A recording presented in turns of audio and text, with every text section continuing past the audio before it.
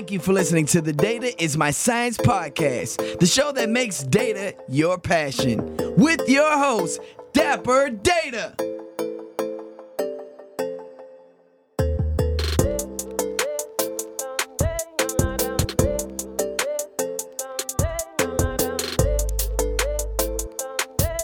What's up, everybody? You are listening to the Data is My Science podcast, the show that makes data your passion. I am your host, Dapper Data. As you know, I love to bring on a special guest, and this one right here, I'm telling you right now, you need to tune in and listen to the whole thing because this person is going to blow your mind, okay?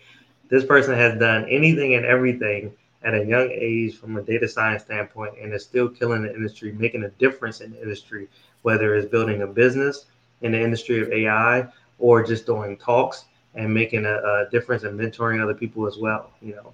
And as you know, I love talking about data. I've talked about AI, right? We talk about supervised learning, we talk about unsupervised learning. We get deep into it, right? We might get a little high level, we get deep, you know, we touch every bit of the audience, right? But this person right here has started a company called Narrator AI, and we'll talk about it a little bit. But we want to talk about data and solving problems today, okay? This might be the most interesting person in AI, I tell you right now, and the importance of data preparation. We're going to touch on that, you know, and we're going to also talk about should making a model be the most important thing, making a model better, right? Making it better, or should it be cleaning the data behind the scenes, right? You know, so we're going to talk about a little bit. We're actually going to touch on all of those different topics today, okay? And so, without further ado, I want to bring you Ahmed El-Samadisi. Say what's up, Ahmed. Hey, everybody. Thank you for having me. I'm excited to share. So Ahmed is the founder and CEO of Narrator AI. Narrator enables companies to understand their customer, ask questions, and analyze data across all their systems from a single universal data model that grows with them. Okay. Ahmed has done something that is close to heart, right? For me, right? And we talked about this before. He joined WeWork. Okay, if you don't know what WeWork is, you know, I mean, from my understanding, and I've joined WeWork, you know, probably within the past 2 years. It's a place for me to do telework, right? Collaboration, things like that. You know, it's a huge place, right? You know, and they have good coffee too. So I like the coffee. But you know, he joined WeWork as the first hire on their data team, and he built their data engineering infrastructure and grew the team to 40 data engineers and analysts, and even data science that we talked about, you know, scientists that we talked about. And recently, Ahmed was recognized as one of Forbes 30 under 30 for 2021. So congratulations to that. You know, he started his career at Cornell's Autonomous System Laboratory, building algorithms for autonomous vehicles and human robot interaction. So Ahmed has done everything and anything you can probably imagine. We're talking about futuristic stuff, you know, and I am excited to have him on as a guest. You know, I'm actually honored, you know, so I appreciate you being on, Ahmed. Tell them a little bit about yourself. Awesome. Thank you again for having me. I'm excited to share more about my story. I think my obsession is less about data, but more about how people think. I think I've spent a lot of time obsessing how people think, how do you replicate how people think, and whether it was self-driving cars to like, I love dancing, so I built dancing robots from like AI for missile defense. How does a machine think and decide how to protect the US? Because like missiles are coming in super fast. To like better version of Iron Man, which is how do you think about what someone is trying to do inside a suit so you can predict and correct and do it. Eventually to how people work and buy and sell real estate at WeWork.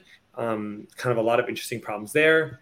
And then I decided to say, how do we take how we think and how we talk about data and how do we make it universal so we can actually get past the data and focus on the decisions? And that's kind of what we ended up doing with Narrator. It's like, how do you solve the data problem? We talked about data modeling, data cleaning, data preparation. I'll define some of these things too, just because I think those terminologies thrown around in the industry very loosely. But how do you go from like raw data that comes in your system to decisions? And I think we obsess over the means and we forget about the ends. Like, I think we were looking at most companies have more data engineers and and AI engineers than actually data analysts making decisions. We invest more in like replicating intelligence than actually using intelligence. And I think that's kind of the thing about me is I just obsess over thinking. And how do you build something that can help people make decisions and take action? And in the process, how do you solve the data problem to enable that? No, that's awesome, man. And you know, it's crazy. That's the reason why I got into data science. I was so fascinated with the way the human thinks, right? You know, and the decisions they make, whether it's a bad decision, wrong decision, in their eyes, right? You start realizing that, you know, it could be subjective, you know, and then you start realizing like, man, you know, what did you think about before you made that decision? You know, did you take like 5 iterations, right? Or did you just say, look, I'm thinking about it, I'm going, right? You know, and so the human brain is so fascinating. You know, do you see, is that how you really got into the thought process of, you know, AI as well? Yeah, I think that like I've given a talk before that was about why humans should think more like robots. And I talk Uh-huh. about like what we've done to understand to make a robot behave some way, you have to understand what a human does. So let's take a simple example. I think everyone who's listening might find this really cool. Let's say you go pick up a cup. I think that when you're not in the field, you think I see the cup, grab the cup, and pick it up. Okay. If you've ever tried to make a robot do an action like pick up a cup, you understand that when we do it in so much more than that. We use our stereo visions, our 2 eyes, to create an estimate of the distance of the cup. Then we, knowing our limbs from years of experience and training, we kind of have an estimate in our mind in this metric fake unit of how our limbs. Then we solve this like really complex equation to figure out how do we get to the cup while minimizing the energy used by your muscles. No one's ever picking a cup and going like around it. You kind of go really straight. You will figure out every joint, turn, rotation, and expansion to grab the cup with the minimum amount of energy. So we solve an energy efficiency problem. Then as we go, we kind of make a plan in our heads. Okay, go get the cup. Now notice if you go to pick up the cup from here with your eyes closed, you'll miss it. Well, because what you're actually doing with your eyes are open is that you're looking at the cup, and as your hand is moving, you're recalibrating where you're going and where the cup is to your hand. Yeah. And then as you get to it, you're like, okay, I see that I can touch it, and I touch it, and then I sense that I touch it. And then I have to solve another problem, which is how much pressure to put that will give me, based on the material that I feel, that I can pick it up. How much pressure do I need? And as I pick it up, I don't like pick it up super fast. It's like how much energy, how fast can I pick it up? Knowing the materials inside of it without using too much energy, and knowing that my slipping. So as soon as it starts slipping, I grip harder because I see it moving or I feel it slipping. There's like so many things that we do as a human being. And when you begin programming, you understand that you're doing the same thing, except for in a world of error. Like we as humans are constantly correcting our errors and recalibrating. Like if you try to pick up a cup that's further away with your eyes closed, you'll understand how error feels because you'll miss it by more because it's further. Because as you're doing more motion, your error is growing. So that estimate that you had at this moment where your hand is here is getting shakier as you go. And that's kind of the thing that fascinated me about robots and just all computers and making decisions is that I get to appreciate so much more how a human makes a decision. And then because I've spent time replicating it. And I think we do that all the time with how we make decisions. It's like once you understand why someone makes a decision, like then you can replicate it with a computer. And then in replicating with a computer, you can simulate thousands of examples. And then you can actually learn. I do say that my mentor, professor, used to always tell me, if you implement AI correctly, it should teach you something new about your thinking. And that would happen all the time. You would be like, why did you make that decision, robot? Yeah. And you're like, I told you what to do. I wouldn't make that decision. And then you go through the information. You're like, oh, interesting. You're right. Like I made that quick jump that way, but that was wrong because of this. Like you took my idealized thinking and you did it. And now I've learned something about my own thinking. And I think that is a beautiful moment when you can learn something from something you created. No, that's amazing. And I mean, you just made me think about how much thought is put into our movements on a daily basis. I mean, just to get out the bed. I probably think more than it's so natural, right? But if we were to actually have to program it or teach a robot to do this, it takes way more than we think. Mhm. The steps. Yeah. And Amazing. so many different problems. Like you would think about like opening a door, flipping a light switch are like harder problems than like self-driving cars. Yeah. It's like literally harder. Like having once you start understanding like what makes things hard, what makes things tactile, what makes things interesting. Like I have a baby niece, she's 1 year old, and I watch her and I like see her get up and fall, get up and fall. I see her legs maneuver in like wobbly ways, and she's like trying to balance, and she's solving the balancing problem first before she solves the efficiency problem of moving, Yeah. before she solves the speed problem of running faster. Like you see that live. Something as simple as a jump. You watch a kid like 1 or 2 years can't figure out how to jump. It's like a Hmm. very complex motion, and then you go program it, and you're like, wow, that is a very complex motion Yeah. for a robot to jump. Like it is a tricky motion that we do, and I think that's like an interesting just beauty. I think in a lot of data decisions, like at Narrator, we see this all the time when people are making decisions. Like we get to see so many different kinds of data. Like we have a standard data model that can answer any questions. So we get to work with a lot of customers. And one of the things that I love to do is just give people free analyses as part of Narrator because we built templates that we can give people. So I love new problems. I love people like thinking and asking weird questions. And you'll deal with like a sports company trying to optimize like ad revenue based on like referee calls, and like you're like, what? They're like, what is going on there? Or you see like companies like just trying to like do like just you learn a lot about the behavior of the world and people by just watching data and how people end up making decisions from all these sorts of different companies. And I find that like really fascinating. And then I mean, based off of what you just said, right? The ad revenue and referees. I mean, you start to probably the audience that you deal with or the customers you deal with, you're probably in tune with a lot more of problems that are out there than you could ever imagine, right? Or the way people think, or correlations, right? Where you're like, how I didn't even think about that, right? They're probably educating you on some of the correlations out there. Oh, I've learned to pretty much never compare to industry. Like I've learned this interesting thing where like you can actually never depend on any comparison with the rest of the world. Like I think it's so funny. People love to say like, oh, people tend to add 7 items to carts. And I was like, yeah, that's useless. Like I've just Yeah. worked with enough customers that you know that every company has a unique set of customers, and those customers have unique behaviors. And like when you treat them as average, you just like lose the thing that made your business competitive. Like people Well, are how do like, oh, but you, go ahead. No, sorry.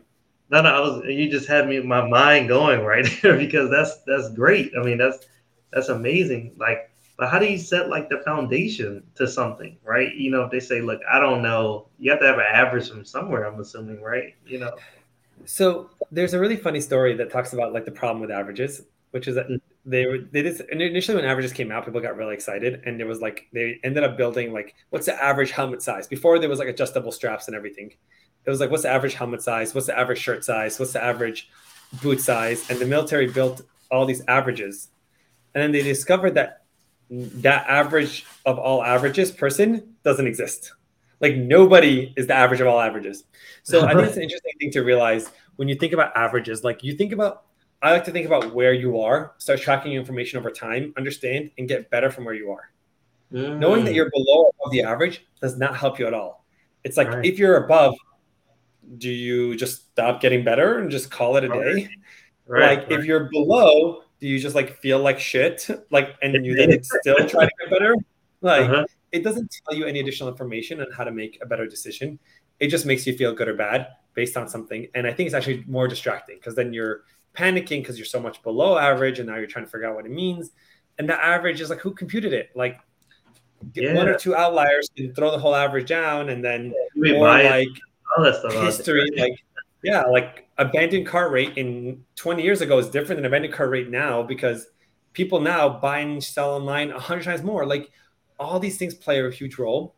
Mm, So I'm like a very, very important part of the entire thing is like in thinking about data, think about your own data, think about how to make yourself better, understand what leads your customers to do something.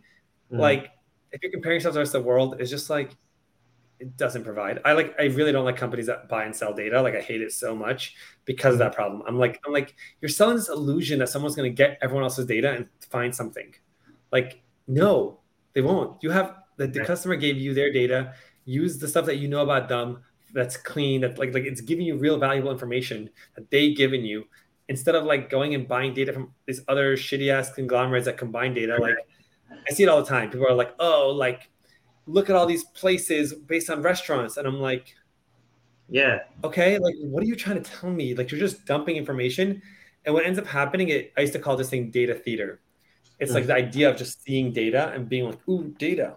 Yeah, because they think every data is good, right? Everything is good. Oh, just give me all your data and stuff, you know? Yeah, no, it's not. It's really hard. Like I once was in a room with like a VP at Microsoft, and he was like, we have petabytes of data. And I was like, great, if you can figure out how to process that, then I'll be very impressed. Like, just like people are like, oh my God, but they have all our recording. I'm like, yeah, Amazon has recorded everything, but like fucking my Echo can't figure out when I say turn off all of the lights. It's like, there's no room called all. Right. Like, we're far from that. Like, relax, be like, it's just like shoving shitty data into a system is not going to help. And like, I tell this again to startups. I've given a podcast and somebody asked me like, what data should startups focus on? And I say startups should not use data. Like small, tiny, if you're like below Series A, if you're a seed stage company, don't use data. Like don't use data. No. Just like use your intuition. Like keep your core like bottom line metrics available, like total revenue, total sales, total users, and go talk to customers.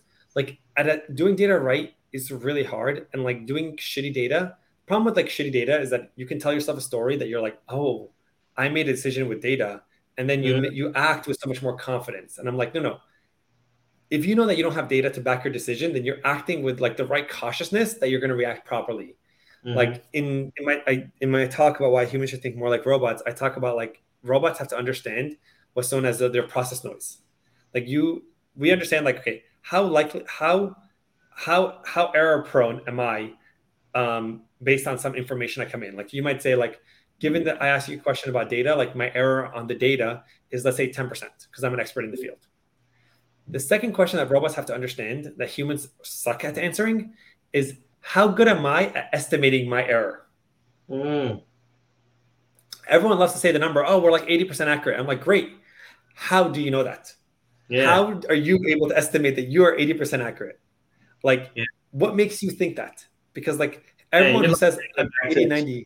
Explainable AI or something, you know, like they're focusing on explaining their algorithms that are out there, right? You know, nobody can do that, right? Yeah. Well, people like, I think like you eventually get into like most Bayesian mathematics, you can understand exactly what the robot did. Like I think most core Bayesian AI algorithms, you can easily understand what the robot is doing. Like you lose sight when you start doing like machine learning and neural networks where like they're known as hidden layers and you can't actually understand why it's making those decisions. But like you can actually understand a lot of like core AI. Like it's not really that, it's the algorithm is logical, like it's imitating a human being's thinking. So I think that's the case, but I just do think that like we are just so bad at estimating our own error. So we're like, everyone loves to say like, oh, 80% of my time is dedicated. Like, how do you know? Like, how do you know? Like, I'm like, based on how many times I've seen you wrong, your ability to measure your error is like 0%. Like you're so bad at measuring your error. So you tell me 80%, but you could be 20% accurate or 100% accurate, but like you're not 80%. And I think that's the point of why data is so important and understanding, like we're going to talk about data cleaning and we'll talk about like everyone loves to say 80% of data is data cleaning. It's like, who made up that stat? And what is data cleaning? Yeah. Everyone I talk to thinks data cleaning is something else. What is data preparation? What is data modeling? What is like actually the point of BI, like business intelligence? Like what are these things? Because we throw these terminology that everyone's like, oh, of course I know what this is. Like, yeah, take data, clean it. People love saying unstructured data. Ah, right. 4% of companies using unstructured data. What do you mean it's unstructured? Like unstructured data is like printouts and PDFs. Yeah. Like, yes, there are some specific companies doing it, but if you're a company that was started in the recent 20 years, you don't have unstructured data. Like that is a nuanced data science problem. And you know what you do with unstructured data? You plug it into one of AWS's services and it becomes structured data. And now you have structured data in your warehouse. Like problem solved, unstructured data, problem. Can you build a better algorithm? Yes, you can, blah, blah, blah, but that's like a specific business. Yeah. Everyone else who's answering questions with data doesn't deal with unstructured data. Yet every executive loves asking, hey, does your product work with unstructured data? And I'm like, you don't know what unstructured data is. Yeah. You think that unstructured data is messy data. You when you initially heard the question, right? You probably was like, oh man, you don't know what you're talking about. Yeah, no, there's like a million, like 100 questions that when I hear from somebody asking me, I'm like, oh my God, like this person has like, it's like, I know why you think that, because it's like the industry and we love, like marketing sells. People love the marketing and like, it's so misleading. Like another thing, everyone's like, oh, I want real-time data. And I'm like, really? You want real-time analysis? It's like, yeah, I need real-time analysis. I'm like, so if I tell you like, here's a problem, and between this second and 5 seconds later, you're going to make a different decision, mobilize your company and change. It's just like looking at data real time sounds like a terrible idea. You're going to be like, your company's going to go bankrupt as you make different decisions. You want consistent analyses that are reliable. And guess what? Any good analysis won't change over an hour or two or a week. Like your data is not. You don't need real-time analysis.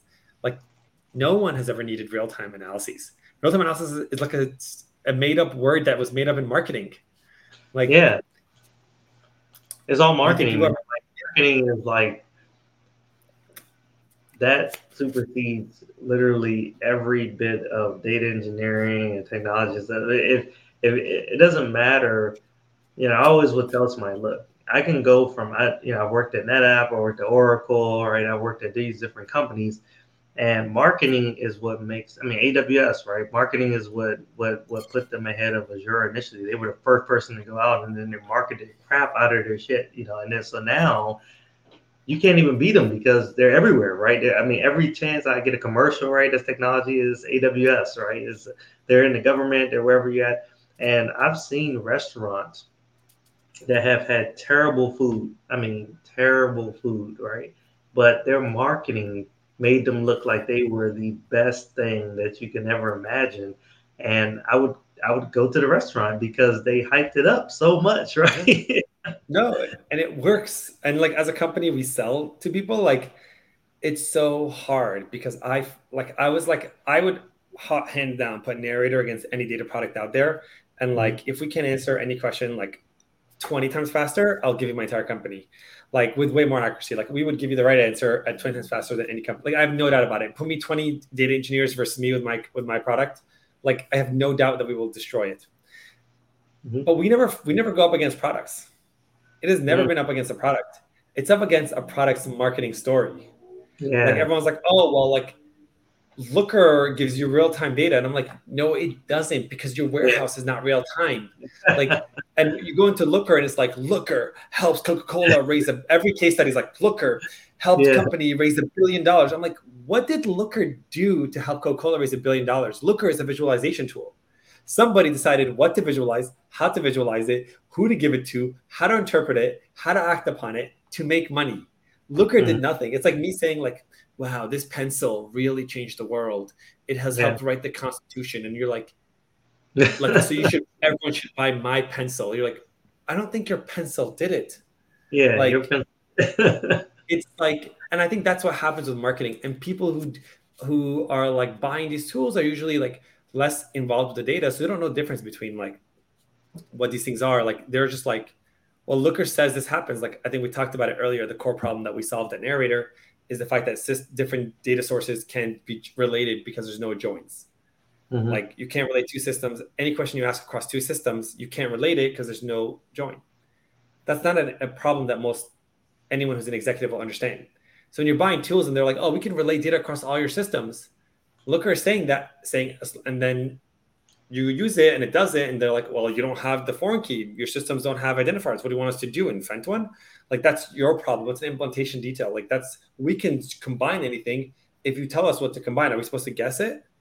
And you're like, no, you're not supposed to guess it. But also like, then you can't use other sources because you failed to do that. And they're like, no, your data failed. You want to talk to Coca-Cola? They figured out how to join two systems. I'm like, yeah, but they spent 100 engineers on it to figure out how to join those two systems. And what did you do? Like, what was your contribution to this? So when you're comparing each other to tools, you're trying to explain to people like, here's the stuff that we add, here's the problem we solve. But like at a high level, all data tools are trying to help you make better decisions. So it's that it just kind of obscures that information. So usually you don't know. No, I mean, you're bringing up a great point. And, you mentioned narrator AI, right? And I don't think we really delve into how important it is and the difference it's making into the world. And I wanted to touch on that. Talk to us a little bit about narrator AI and what it's doing to make a difference and impact in the world. Yeah. So what we see in the data space today is that we as data, like a lot of data companies and a lot of people think a lot about the tools. And we kind of think a lot about like take your data and then like you prepare like data and use DBT and then you add lineage tracking and then you add a data dictionary and then you maybe add a metrics layer and then you take your data and then you put it in a BI tool and then you take your data and run algorithms on it to try to predict stuff and then you build dashboards and people, we have hundreds of dashboards. Now we have hundreds of tables and hundreds of dashboards. Now data's integrity issues. Now we're cleaning the data and blah blah blah blah blah blah blah blah blah blah blah blah blah blah. So we do that. 99% of all conversations about data are about the modern data stack. And it's all about the shit here. Why did any of us get into the job of data? Like we wanted to help people make decisions. So what Narrator decided to do was, what if we can rethink why all the shit exists? And can we build something that doesn't need all the shit? Can we still build it in your warehouse where it has access to all your data, has access to all your data? Can we build a single standardized data model? We call it the activity schema, which is 11 columns that can answer any question you have. We can make it super easy to set up. We do it in 45 minutes with most companies, and it can deal with like the shittiest of shitty data. Like it's designed for people sharing computers and messy data and 7 systems and deprecated systems and backfills and all the kinds of shit data you have. We built a system that can do that really well. And then with that one table, you can use the Narrator platform to answer literally any question. And that is, when we say answer any question, we don't mean get a table. We don't mean you end up getting a table. What we actually generate for you is once you do it, you structure your question into what we call invisible data prep, which is 1 and 2, 3 clicks. You can set up the table structure you need, and then you can evaluate your hypotheses. And when you press the evaluate button, you actually can choose your metric that you want to optimize, what you think, what's your hypothesis, like what do you think matters? And the narrator can think through the problem. When narrator generates the entire story in English written, it starts with a question, gives you whether it's actionable or not, makes a clear recommendation, like get more people to come from this campaign, like move people. Sorry, it never says get more. It says move people from who are currently coming. Instead of receiving the email that's like abandoned cart, send them the we miss you email, because just shifting them will leave the higher conversion rate. And then it's like, cool, how do we figure that out? It gives you takeaways, and then it writes a story. And the story reacts to you the way you do it. Like if you were to take a senior data scientist, they would probably be like, wow, that's a solid analysis. And it writes it in English. So you're reading, it's okay, let's think about data. First of all, let's make sure that we're all looking at the same data. Here's the total numbers. There's using that add up to your intuition. Now let's think about the conversion rate. Well, your business has been going on for 5 years. I can't use all of the data to slice and dice it because your conversion rate has changed over time. Let's get the last consistent chunk. That simple thing uses a missile defense algorithm I used to, like I've written. Like it's like it has to figure out like how your behavior is changing and figure out the best consistent behavior. Then it's like let's slice and dice it by the feature and see which feature matters. Now let's dimensional reduction and pick 1 or 2 features that combined will provide good analysis. Now let's see if that feature has always been the case. It's very easy in aggregation for something to stick out. Like I always draw this line in A/B tests where I do like 2 swivels on top of each other. And I'm like, has anything mattered? They're like, no. I'm like, but if you zoom in this time, it's like whoosh, statistical significance. So you can't just check for statistical significance. You need to check for consistent, and you need to get a consistent period that is recent. Because it could be consistent in the past, and now it's the opposite. And you're like, I can't use that. So now you need to make sure it's currently consistent, that it's consistently better in this group. Then it's statistically significant. And then it looks at what percent of our customers are currently coming from here or here. And then it makes a recommendation to move them. And you can then turn it live, and it will rerun that entire analysis and rethink through the problem every single day, week, or month for you. And what I'm trying to say here is like, if you notice, like it's making decisions, it's taking the decisions, it's applying the decision on the data, it's slicing and dicing the data different ways based on different decisions. And it's giving you a valuable story that you can read. And the most important thing is that you get an understanding and an ability to take action. And then what we actually measure ourselves against is what actions you took. And did the action you take lead to the higher overall recommendation? So our analysis isn't about like we just gave you an analysis. Cool. That's like, I don't want a fun fact. Like most people that talk about insights, you say like women convert better than men. And you're like, what am I supposed to do with that? Yeah, like, yeah. I sell to women. Like I don't know, I'm a beauty product. Like majority might be like, this is not useful. This is a fun fact. So we actually give you like really actionable stuff. And what we test ourselves is if you take the recommendation we made, you can log your actions. And what we look for is, did the actual overall conversion rate increase after the action in the goal you were optimizing based on our recommendation? And what we built and iterated is to build an analysis that doesn't just give the right answer, but gives the right answer in a way that you can understand it so that you take action. And I think what we've done is any case study you see and you talk to any of our customers, they'll say, Narrator, yes, it's a data tool, but what it's done is it shifted the culture of the company. We're not talking about data integrity. We're not talking about tables. We're not talking about the modern data stack. We're talking about what questions we have and how we answer them and what to do about them. Like we're like all about the questions and answers. And we spend like 2 minutes in Narrator, boom, boom, boom, get the answer. Let's go back to thinking about what we're going to do to like fix this problem. And what are the questions we have? Like it's really just a game changing because we're able to answer questions so fast and so accurate and so in depth that people shift from worrying about data preparation and data to worrying about decisions and actions. And I think if we succeed, which I'm like aiming for, is that every single person in the world thinks a little bit differently and thinks about the decision, and we stop having conversations about data. Like we want to have conversations about decisions. We want to know about what you did with the data. We want to know about like less, like a lot of the technical problems have been solved. Like I don't care about people, how much data you have. Like I'm tired of talks about like how I set up my tables and how I set up my star schema, how I use DBT to structure tables. No, what I want to know is what decisions you were going to make became different because of data. How many analysis is your system thinking about, and what can you do to make your company grow? Because right now, when you compete with Amazon, you're competing against who has more data analysts and more data engineers who can use data. Narrator is going to change that, and everyone is going to be competing about who can ask the best question and who can take the best action. Let's focus on those things that matter. Like if you go into Google search, you literally, if you ask it the right way, you'll get the better results, right? Ultimately. And so what I see, you're solving a major problem when it comes down. Hopefully you don't take away jobs, man. Well, interesting question, because we get that question. I love this question because every single sale we go through, they're like, wait, is my job going to be lost? And then I always ask, like every VP is always like, oh, like sometimes some VPs are like, right now everyone's trying to save money, so like Narrator is an incredible cost saving approach. But what I always ask people is like, why are you in your job? Mm-hmm. And what we often hear is no one is ever like, oh, I really just love writing SQL and like building tables that no one looks at and debugging and getting yelled at by executives because my numbers don't match. People are like, I got in the job to make better decisions.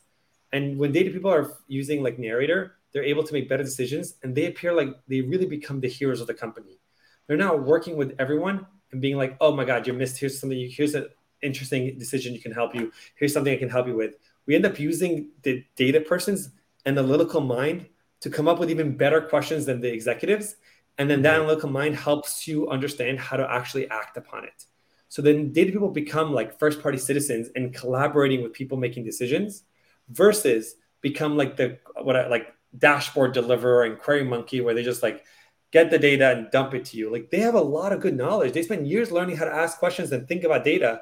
And instead they take your half-assed question and spend all their time to give you a half-assed like plot that you might misinterpret it.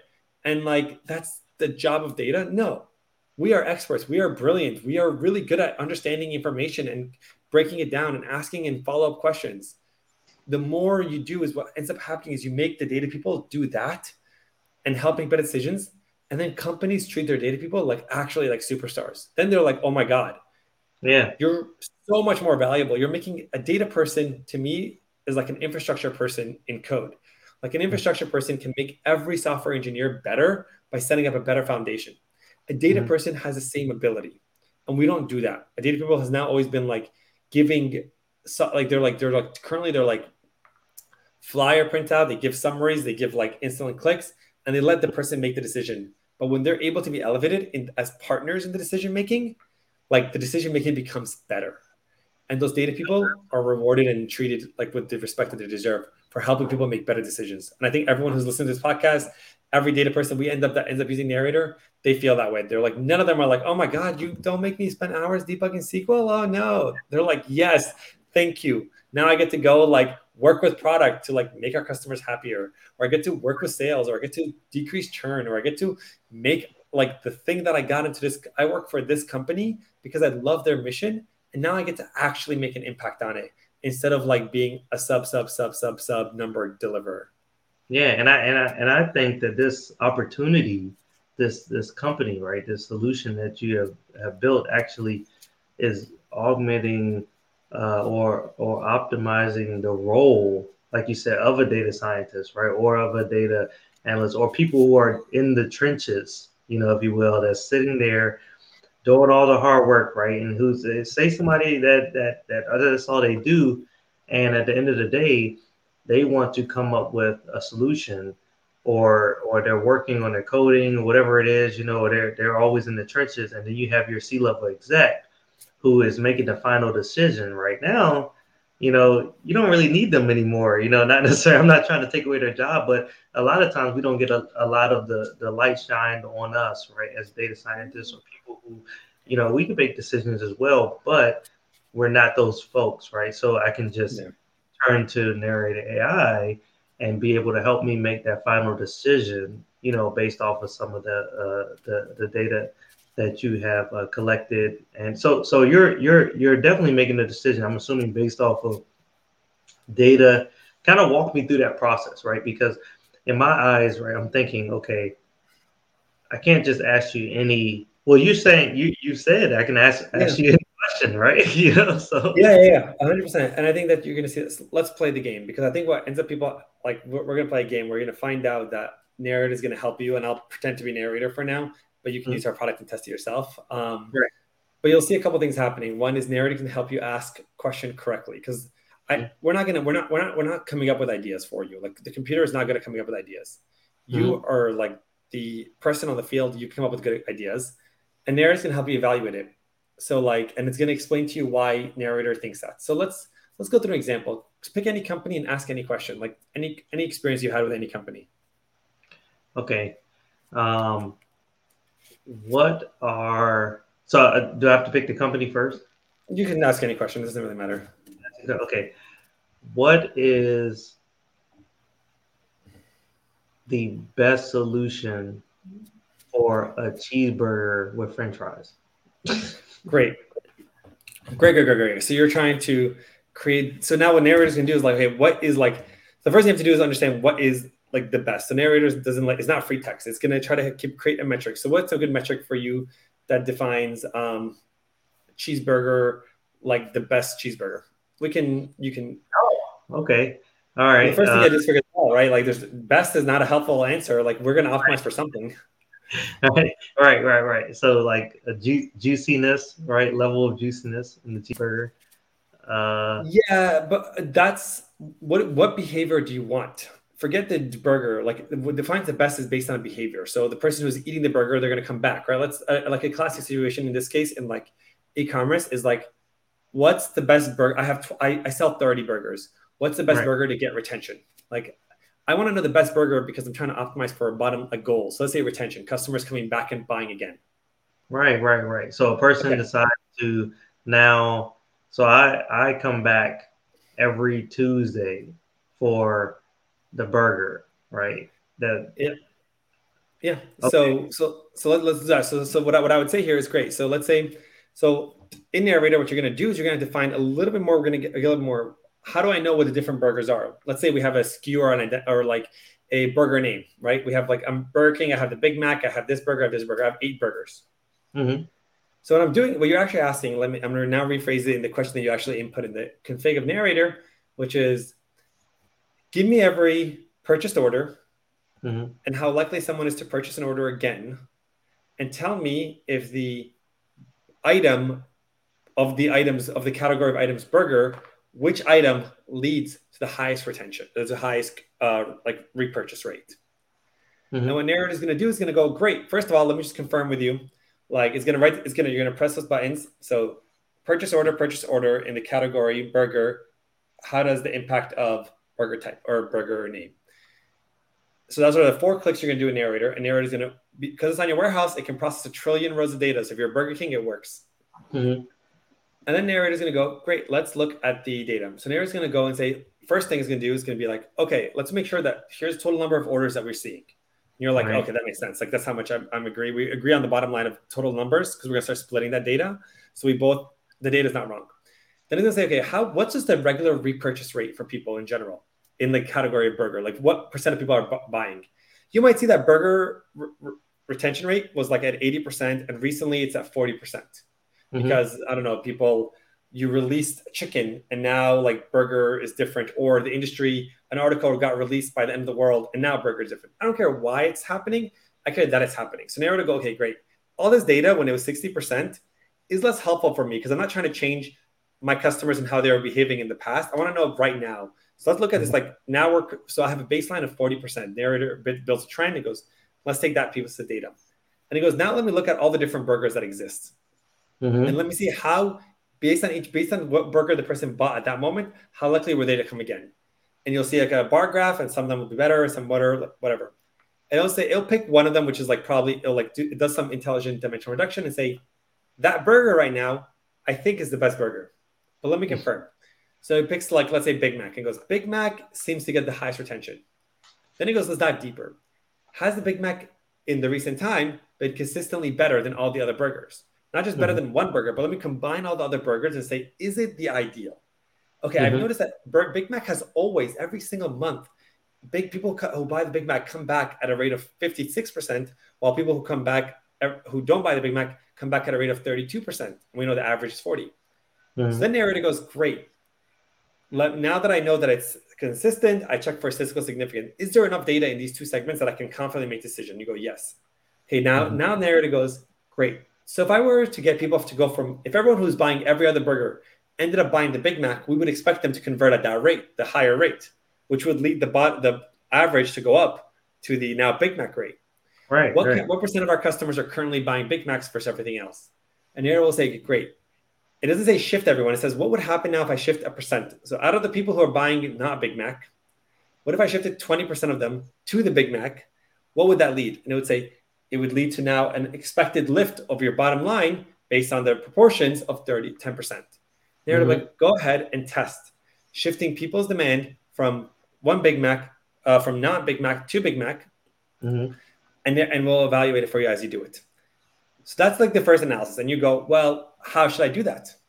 Well, the narrator broke down the entire analysis. Now you're like notice how this analysis gave you so much confidence that you accepted it now, which is way more than you would get from a dashboard. And it's all written in English. And now you're like, great, how do I do it? So then you go, great, I have a new metric I'm optimizing for. How do I get the percent of people buying burgers? How do I get what leads someone to a percent of people to buy a Big Mac? What's the hypothesis you might have? You said, okay, repeat that again. How do you get what leads a person to buy a Big Mac? So based on everyone who buys a burger, I want to look at the rate of people buying Big Macs versus anything else. And what's something you might think affects someone who buys a Big Mac? Maybe the size of it. Maybe the name Big Mac, Cool. So let's assume that, let's say let's assume it's not about the burger. Let's assume it's about the name. So I'll say, okay, great. Have any data in history where I've renamed this item, the same item, I might have packaged it in different names. And now let me see if the name indicated that. So you might run, does name impact the likelihood for you to buy a Big Mac?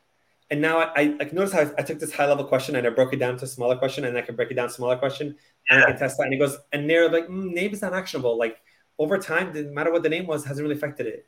You might say, maybe it's the fact that it's a higher number. Like when it was number 1, everyone just buys number 1 versus number 3. Let's see if that matters. And you can be like, well, I wonder if actually number matters at all, like in any category. That's like, and we can test that. Like you slowly are asking and answering questions, and narrator is giving you these deep analyses. And the best part about narrator is every question I just asked. I was like, maybe it's the number of commercials. that maybe, was and we check, how does the number of commercials that someone viewed impact how likely they are to do it? We can go through those, and and that's what you do. But the best part about Narrator that I think people love is that every question me and you just asked is saved in Narrator. So Narrator will continue to reevaluate every question we've ever hypothesized. And in this 5 minutes, we've done 4 or 5 questions. Now imagine everyone in your company, how many questions they can come up with and how many questions they can think of.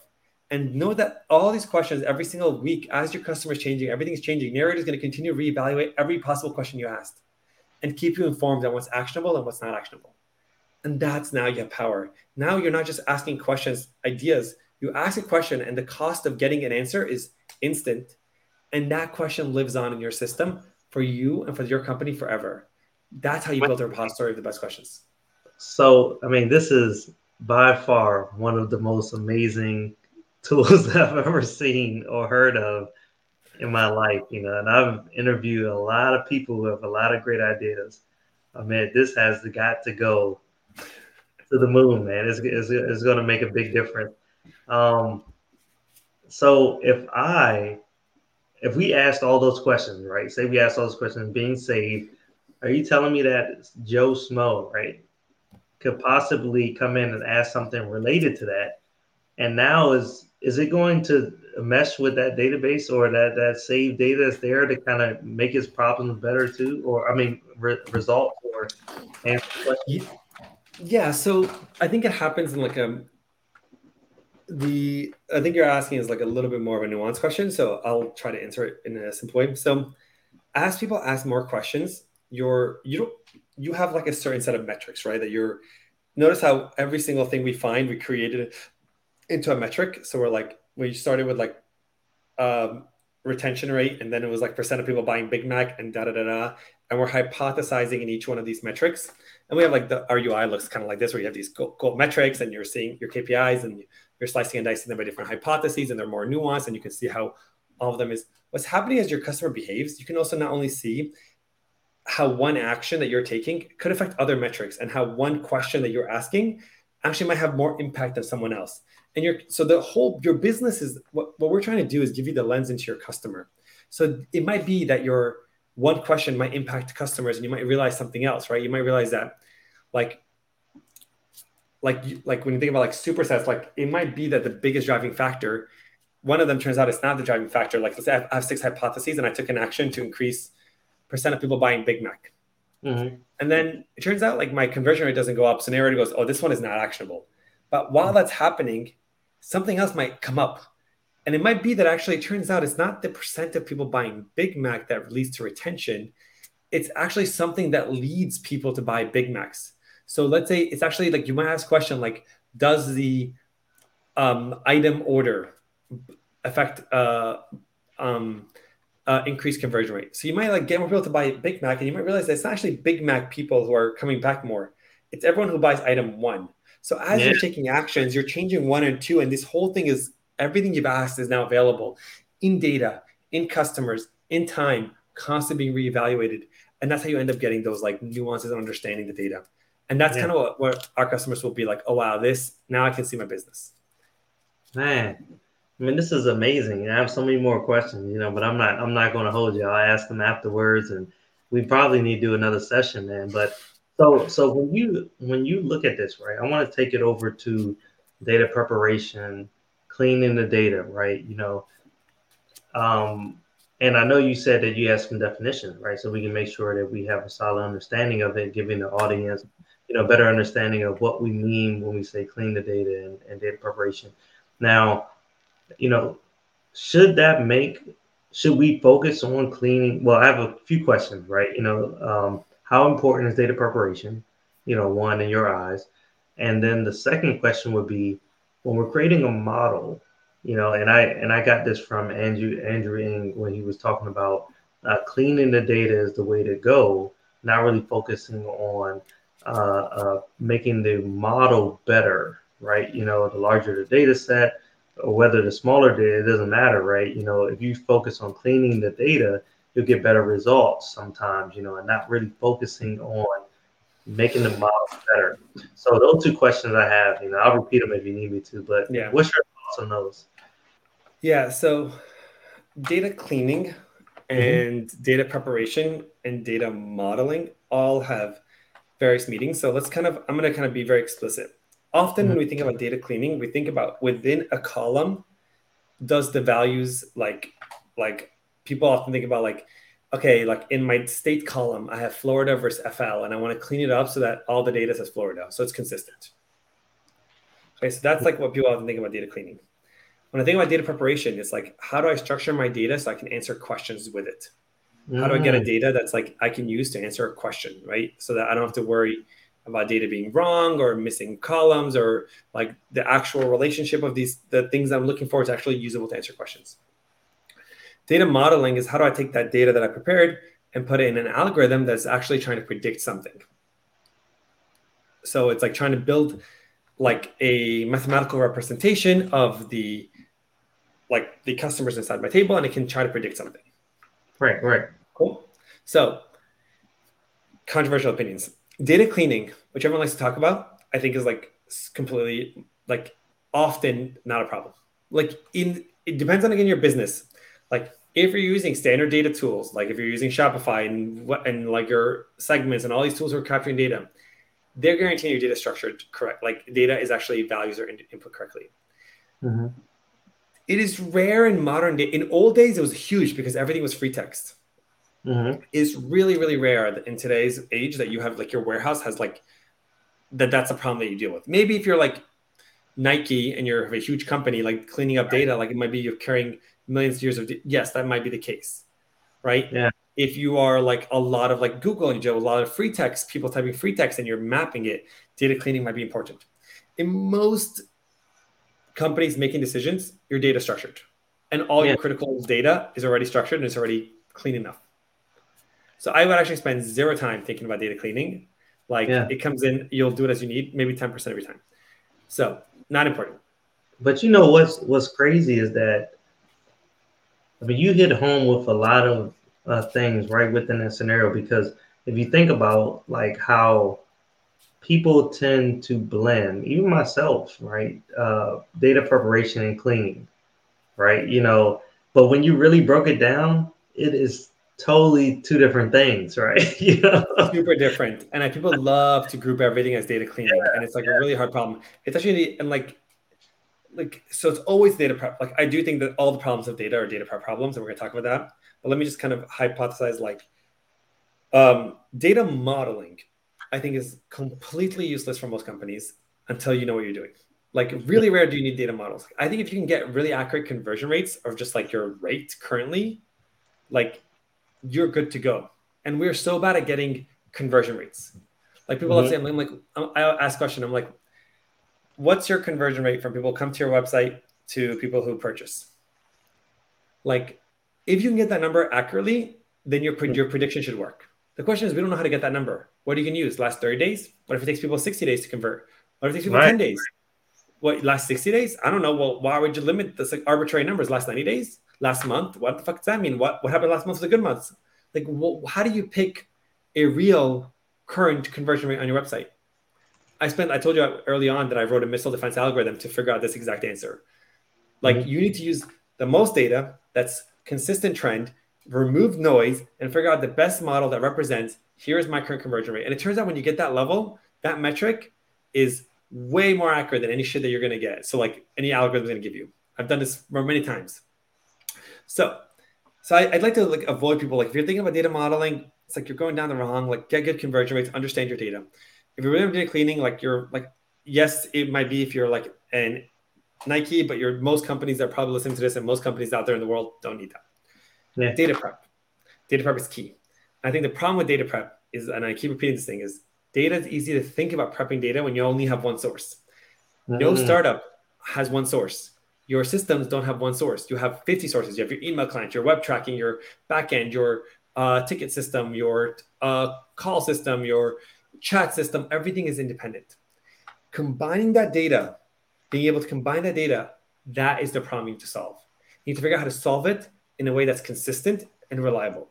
I built the system to do this 9 times in my life. Literally 9 times I've tried to solve this problem.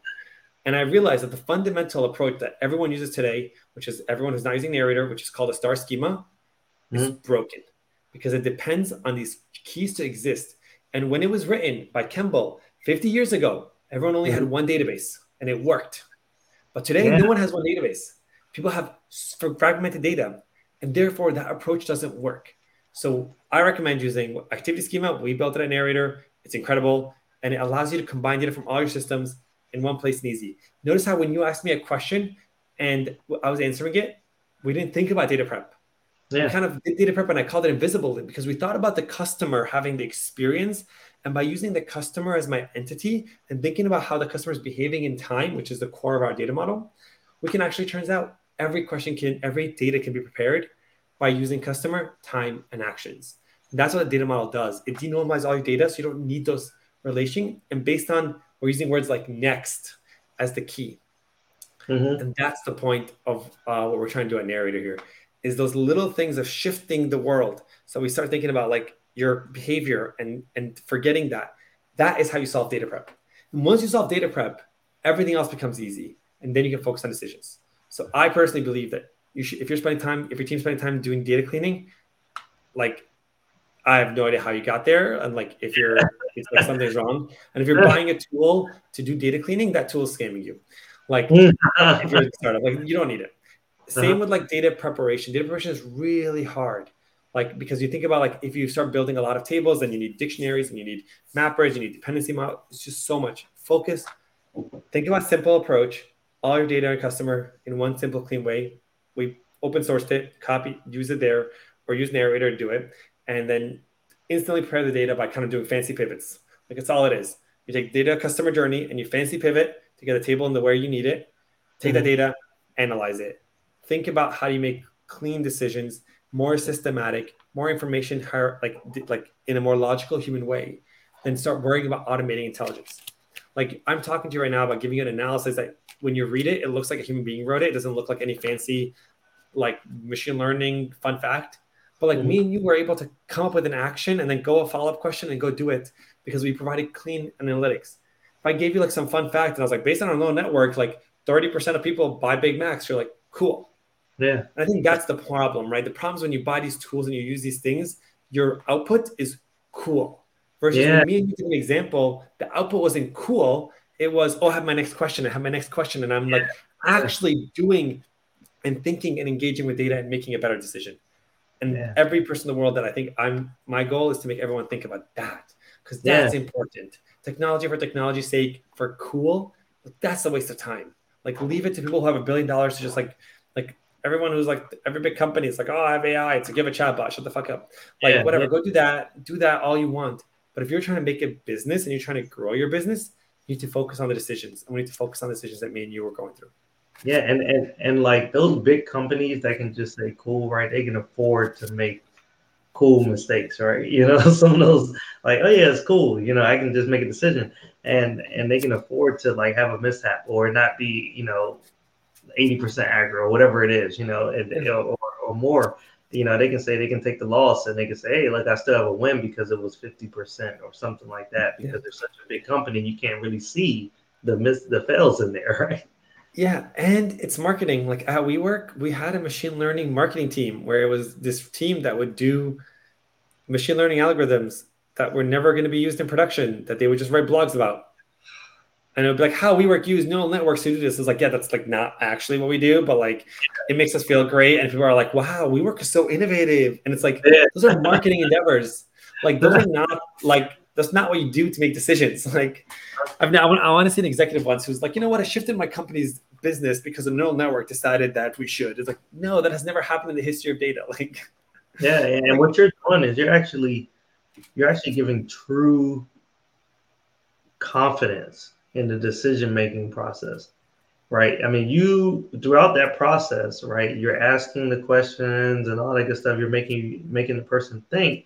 It gets me to the point where I say, hey, look, I believe in this more. I'm more confident in this because it was almost like you were the trusted partner along the way, right? Versus it being, hey, look, here you go, make the decision. Right now, I'm a trusted partner. And we went from the beginning to the end and making this decision. Now I feel even more confident because I'm right here with you along the journey. Is that what you're trying to give? Yeah, we were educating. Like the whole point of Narrator is like I'm educating you and using your data as supporting Yeah, evidence to help educate you and tell you your story about your customer. That's the beauty. It's like not trying to give you dashboards, it's trying to educate you. And you have yeah, to treat it like education. And imagine if your education, imagine if you're in school and the teacher was like, here's a dashboard, that's how you're gonna learn. You'll be like, holy fuck. Like right. the best teachers are storytellers. That's what you needed. We don't need dashboards. We don't need if your teacher was like, turns out numbers just add up to an average of 32. You're like, cool. Like Yeah, you would be a terrible student. You would never be like, I'm not gonna trust that. Sure, cool, fine. But if a yeah, teacher gave you a story about why someone's behaving some way, you're like, oh my God, you're engaged. Like it is an education and it is the platform that uses I educate you. It just happens to be that we're educating you about something that you care about at that moment with your own data. man. I mean, look, I have a ridiculous amount of questions. It's been a great journey. I appreciate it. Audience, as you know, I always end with what I call a dope nugget or gem, and in a podcast. And I'm sure we're going to link up again. We got to do something live. We have to do something. Maybe a talk or something like that. I might have to get you out to Ghana, man, the restaurant, man, or at University of Ghana to go ahead and have a conversation. I might take Narrate AI and implement it with the restaurant. That seems like a good opportunity to implement into Yeah. restaurant as well. I mean, so many options, so many different ideas that I have coming from our conversation. But what I want to end with is that, I've learned so much from you. I appreciate it. And when you think about, so many people tend to jump the gun when they think about something like you touched on before, just picking up a cup, right? And there's so much more to it, right? So appreciation of the stuff that is developed is key, and I really enjoyed the conversation when we talked about there's a true difference between prep and cleaning, right? Because even myself, who has been in data science for a long time, has actually or enough, and doing the doctoral degree in data science, I'm still intertwining the two, right? I'm still bringing the two together. It's probably a common thing, but I know a lot of people out there, data scientists out there, do not mix the two. Listen to what Amit is saying. This is a great opportunity to educate yourself and grow. Is there anything that you want to leave the audience with? Yeah, I'll leave the audience with when you're making a decision, focus on like a simple getting the core metrics that you need accurately. And like, don't get distracted by all the shiny shit. Like, Yeah, I once listened to a talk and the talks thing, and I'm actually going to reuse it. I don't remember who's wrote it, so this is not my word here. But they said choose boring. Like, don't choose shiny, big things. Choose something that's simple, boring, but works really well. And I think that's like the beauty of something that is well thought out. yeah. Boring gets the job done. Put it simple. Yeah. All right, time to have some super fun. I had a lot of fun with that, but we have some of the novice audience out there that I want to let them know that we're not always just typing code all the time, always thinking about the business of it. We think about things like ice cream, right? We do care about. We have thoughts about ice cream. We have thoughts about sports. Sometimes we may have thoughts about bread. I don't know, whatever it is. And so I wanted to play a game, okay, called Overrated Underrated. It's a quick game, about 30 seconds or more. Um, and basically, I asked you a series of topics, right? I say, hey, look, here's the topic. Maybe it's ice cream, maybe it's cheese, whatever it is. And you get to decide whether it's overrated, underrated, or right where it needs to be. This is a game I got from Gary Vee, a motivational speaker that I follow. And are you ready to go? Let's go. All right, okay. Croissants, Underrated. underrated. You love croissants? I do love croissants, especially almond Oh, croissants. They're like good crispy croissants, just buttery on the inside. Oh, yeah, the butter, man. Oh my goodness, man. Butter you need a inside. good one. I will eat about 2 or 3 of them from Starbucks, man, alone. Just Yeah, Starbucks say, give me some that's so heated good. croissants, man, and it's over, man. Maybe on a biscuit, maybe like a croissant with egg and cheese or something like that. Mhm. Then they Yeah. have the other ones, right? Like with peanut butter in it or some chocolate or whatever. I'll eat them all, man. All right, the printer. Overrated. Like, over it. You sound like me. It's like, what? Uses the printer.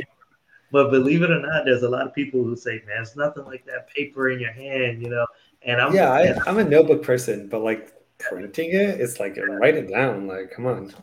Oh my goodness. If somebody tells me, for some reason, they find a way to utilize a printer, and I have to have a printer in my office just for them, because those people, they force me to print something out, man, and it blows my mind, So Look at that. All right. Brunch. I think it's right where it needs to be. I think people like it. Some people think it's overrated. Some people like it. People who like it like it. I think it's fine. Okay. All right. You currently are from New York, right? Mm-hmm. So let's talk about, as it being the Big Apple, right? The Broadway performances that are in New York. Oh, underrated. They're great. They're really great. Like, I've seen, like, I'm a big Broadway fan, and like, I think that if you haven't seen it, like, whatever you're imagining is just like a magical experience. Yeah. I mean, I agree. I have been to see a few shows in New York, and I mean, I love it. I would not. It's an experience you have to witness yourself, right? Because if you're sitting back, you're not really going to understand it. Okay, 2 more. All right, snow. Awesome. Overrated. Like, I don't know why. You're like, I hate Texas now. We don't have snow.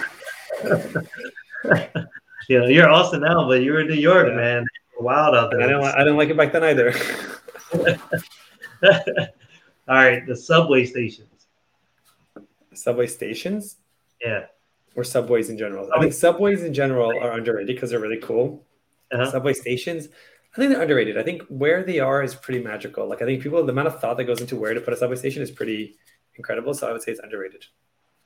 Okay. All right, man. Well, audience, thank you for listening to Data is My Science podcast, the show to make data your passion. I am your host, Dapper Data.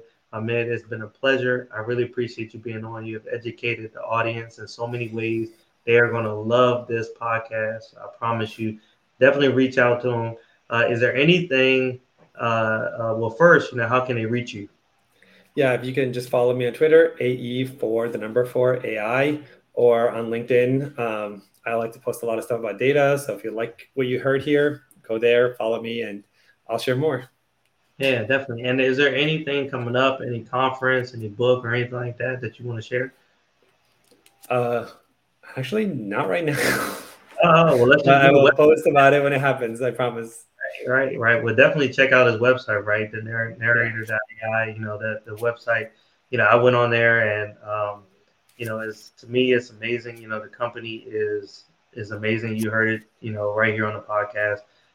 Thank you again for being on there. And audience, you always can reach me at Mr. Dapper Data on any one of the social media platforms. And definitely check out my book, MrDapperData.com/Dapper book. All right. Thank you all. Love you. Peace. Bye, everybody. Thank you for listening to the Data is My Science podcast, the show that makes data your passion, with your host, Dapper Data.